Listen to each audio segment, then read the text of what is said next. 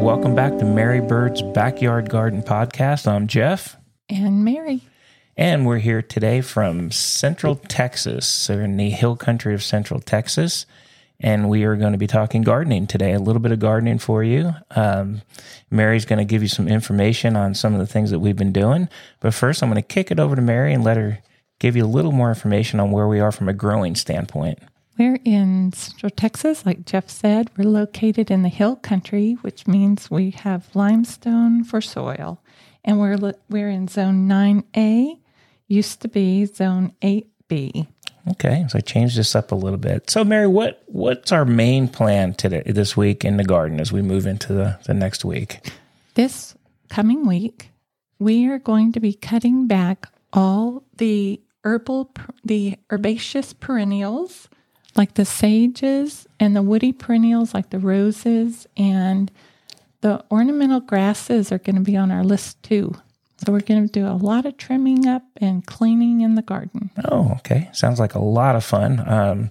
As we kind of talked to you guys before, Mary is mainly the gardener. I'm the infrastructure guy. I move around the heavy stuff and put the fences up and stuff. But Mary's the gardener, the architect, and all the good stuff that when we look out in the garden that we see, that's all her work. I'm sure there'll be a lot of heavy lifting coming up. Looking forward to it. All right, so for our first topic, let's talk a little, since it's cold outside. We've had a lot of rain and we've had some freezing and such, but let's talk a little bit about houseplants today. I want to talk about an alocasia. Okay. What do you have? Oh, good. All righty. We recently went to a store, and as soon as we walked in the door, there were the most remarkable plants inside on a giant cart. Just beautiful. So, of course, I snapped one up, but there wasn't any identification in the container. So I looked it up when we got home, and it turned out that it was an alocasia. Okay. And what, pray tell, is a alocasia? Yeah. An alocasia, turns out that the common name is elephant ear. Oh. And it's also a mask plant. I've heard the elephant ear before. I've heard them called elephant ears in the past. The family is an aroid, and so that means it grows with very loose soil, lots of air around the roots, and you want it to be well watered, but thoroughly draining soil. Okay. And I think we have ours fairly close to a western-facing window, so it gets bright light, but not any direct light on it. And the leaves are just amazing. They look very primordial, very dinosaur-like. They are nice. Right? I like the plant. It's a very pretty plant. It's very dark green, and I would say the edges are ruffled, but pale veining in the leaves that make it just stand out very like a graphic. Very good. Very good. Picture. I like it. That's nice. A nice addition to the indoor plants that we have. I know you've been building that up a little bit for us. So it's nice. I like having them. So I do want to tell people two things about this plant that I learned after we brought it home. The first thing is the leaves are toxic to animals. You want to keep them away from animals and any small children that might grab a hold of them. They have calcium oxalate crystals inside that would make people very sick. So that's one thing to think about. And then the other thing is they are perennial in zone 10 and 11 here in the United States and warmer because they're a tropical plant. And we want to be very careful about not planting it out in the wild where it can become quite invasive if the conditions are right for it. Okay. So great house plant. It's wonderful in containers outside. You want to plant it in a sort of a dappley shade. You always want to watch out for the leaves. If they're becoming brown or yellow, that might mean you have it in a little bit too much sunshine. You want to move it more in the shade. Okay. And I think after I looked it up, I think the variety that we actually got is called an Amazonica poly, which is very interesting. Very interesting. Very interesting. So, pretty plant. Make sure you keep it away from your little puppies and any kids and grandkids. Make sure they're not chewing on them as well. So, very good. Thanks for that. I like that. Very good information, Mary. Let's move on a little bit. I know our mailbox gets stuffed with a lot of information sometimes, and we get a lot of catalogs, and I know that you like to buy catalogs as well. And I know one of your favorites is the Baker Creek Seed Catalog. And as we spoke last time, you've been starting some seeds inside.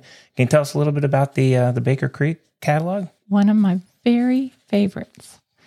They offer 2 catalogs. They offer a free color catalog. You could sign up for it at their website, Baker Creek Seed Company. And they also offer a paid giant catalog.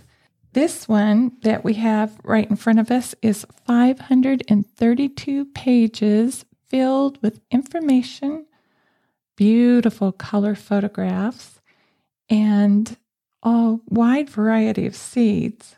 You know, this company first started in 1998, which is fairly recent. Yeah, it is. Yeah. Yeah. And they actually started so they could offer heirloom varieties of seeds so all people could have access to good quality food. And they offer free shipping here in the United States. Nice. So as just 2 seeds in the catalog that I'm super interested in, they offer 18 varieties of basil. Wow. I know.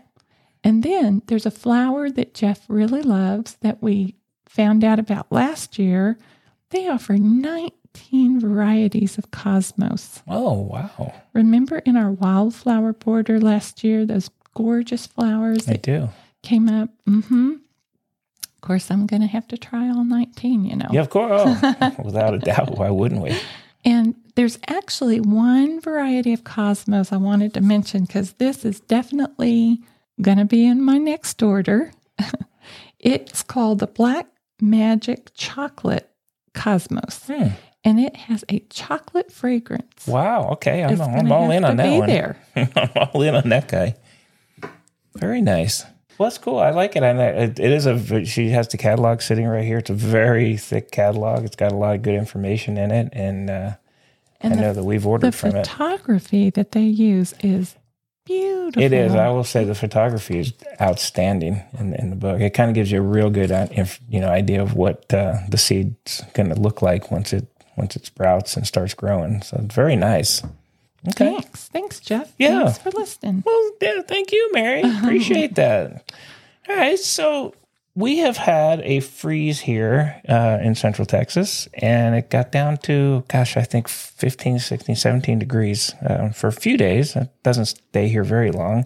But I know, Mary, you went out in the garden and had a bit of a surprise harvest after the freeze, some things that you weren't expecting to pull out of the garden. Can you talk a little bit about that? Yes. I went out into the garden just planning to play around a little bit. And I'm putting in a walkway that goes through our little kitchen garden area. And some of the containers that we have out there, I thought, well, I'm just going to pull these up because now they're frozen. It stayed very cold for like 2 or 3 days. And strangely enough, I pulled up the most beautiful carrots. The variety that I pulled up was the Uzbek carrot. It's a yellow carrot that is very sweet. And the other thing that I pulled up that I was not prepared for was the black Spanish radish. Yes, those are actually really cool. I've never seen those before. They just had nice greenery on the top of them. There wasn't anything like over the top of the soil or anything like that. But when I pulled the plant up, it was the size of maybe a little bit smaller than a baseball. Mm-hmm. There were huge ones. We got about 5 or 6 of them that came up between a golf ball and a baseball size. And so, the Baker Creek Seed catalog that I have right here in front of me has a delicious recipe that is for the black Spanish radish. Oh. It is on page 384, if anybody else has that. 382, if anyone else has the catalog. And I think we're going to be eating some of it this week. That's cool. I knew we planted the carrots, and we'd pull some up earlier that were literally like 2 inches long. They're a Parisian variety that makes a little ball. It doesn't make a full-size carrot like Bugs Bunny. Well, we had the ball ones, and then we had the, and I actually planted my one big planting experiment. I planted some that were, I think they were supposed to be regular carrots, but they like an inch, 2 inches is the most they got. Yeah. I don't remember us doing the radishes though. Did we actually plant those? Oh yes, we definitely planted them. I had the name variety tag in the ground right by where I pulled them up. Oh, okay. I didn't see that. Not how much I know about what's going on out there, but wasn't aware of that. The radishes look cool when you pulled them out. I mean, I was actually really surprised at it. They're not quite as peppery as, say, your red radishes that you would get at the store. They're a little bit more on the sweeter side. But one of the things I'm planning to do with them is slice them very thin and make radish chips in the oven with olive oil and some garlic pepper and some onion powder, and roast them at 350 degrees for 15, 20 minutes, I'm saying. And yeah, I heard that is very delicious. Well, so we're going to give that a try. So I'm not the most adventurous guy as far as eating, but I will give them a try. It sounds good. Not sure if I've had the radishes before, to be honest. I'm sure I've had them somewhere. I think you have, because the boys have pickled them, and when they do their fancy dinners, they've served them up to you. All right. Well, yeah. I've had a lot of things. I'm pretty sure. I'm not sure what I had and what I didn't. Well, very good. That was a lot of fun. I know the one thing I wanted to ask you about, we've had, which again is unusual for us, we've had like 3 or 4 days almost of just constant rain. And I know when we look out in the garden, it seems to be doing well. We've mulched. I think you've mulched real well. What kind of effect, do you think the rain's going to have on us? I really believe that our garden, I've been working very hard to see if we could capture as much rain and hold on to it we don't have any rainwater collection devices or anything, but our garden beds are, like you said, they're mulched. They are up on a little bit of a berm, sort of. And the pathways I'm trying to keep where they will hold on to the moisture instead of a hardscape where it runs off. So I'm hoping our soil, when we moved in here, was maybe 2 inches. And it was builders' soil that they left behind until you hit hard rock. But now, because we've brought in mulch, we've brought in compost, we've brought in, we've fertilized and done a lot of compost tea and so forth. It's deep enough now to where I could almost get a whole shovel down into the ground when I step on the shovel. And a lot of that is, our soil does have a pretty good clay content, but with the addition of all the compost, and we've brought in several other bags of soil, like as we've been planting, we've brought in planting mixes. And so it's turning into a nice water holding, but not waterlogged soil. So our rain doesn't, even if it puddles up, it doesn't really stand in water for very long. Right. Yeah, I've noticed that. We've gotten a tremendous amount of rain. I know it does puddle a bit, but then it seems to quickly dissipate. So that's good. That's good stuff. Yeah, there's one area in the front yard that gathers a little bit of water. We're probably going to work on that. And I do have very much interest in collecting rainwater. I'm probably going to put that in my yearly goals this year. Which means, of course, it's in my yearly goal then, probably. I right? know, Is that what because that you'll means? be carrying things pretty good. Well, one thing, as Mary mentioned about the rocky soil that we have, Oh my! very quickly we found out digging a hole for a post or digging a hole, honestly, for anything To plant. is almost undoable. Do you remember when we were on the north side of the house and we were going to plant a silverberry shrub, and we put the shovel in? It only went in the tip of it, just barely went in to the ground. And so we decided we were going to dislodge that one rock. And it was so massive. It was like the size of a Foot Locker. Yeah, it was. They're huge. And we just kept digging around and around it and around it. Well, I've discovered something recently. It's called a rock bar.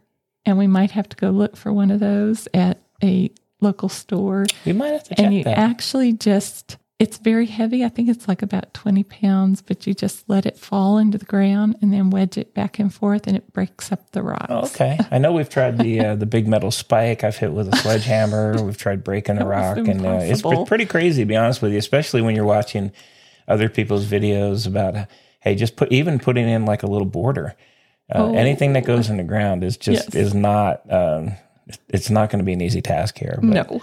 We'll probably talk more about that as we get in the spring and the summer and start doing some of our projects. So, although I do have to tell you that several of our plants, say we've had to move them, or unfortunately we had a wisteria that passed away last year.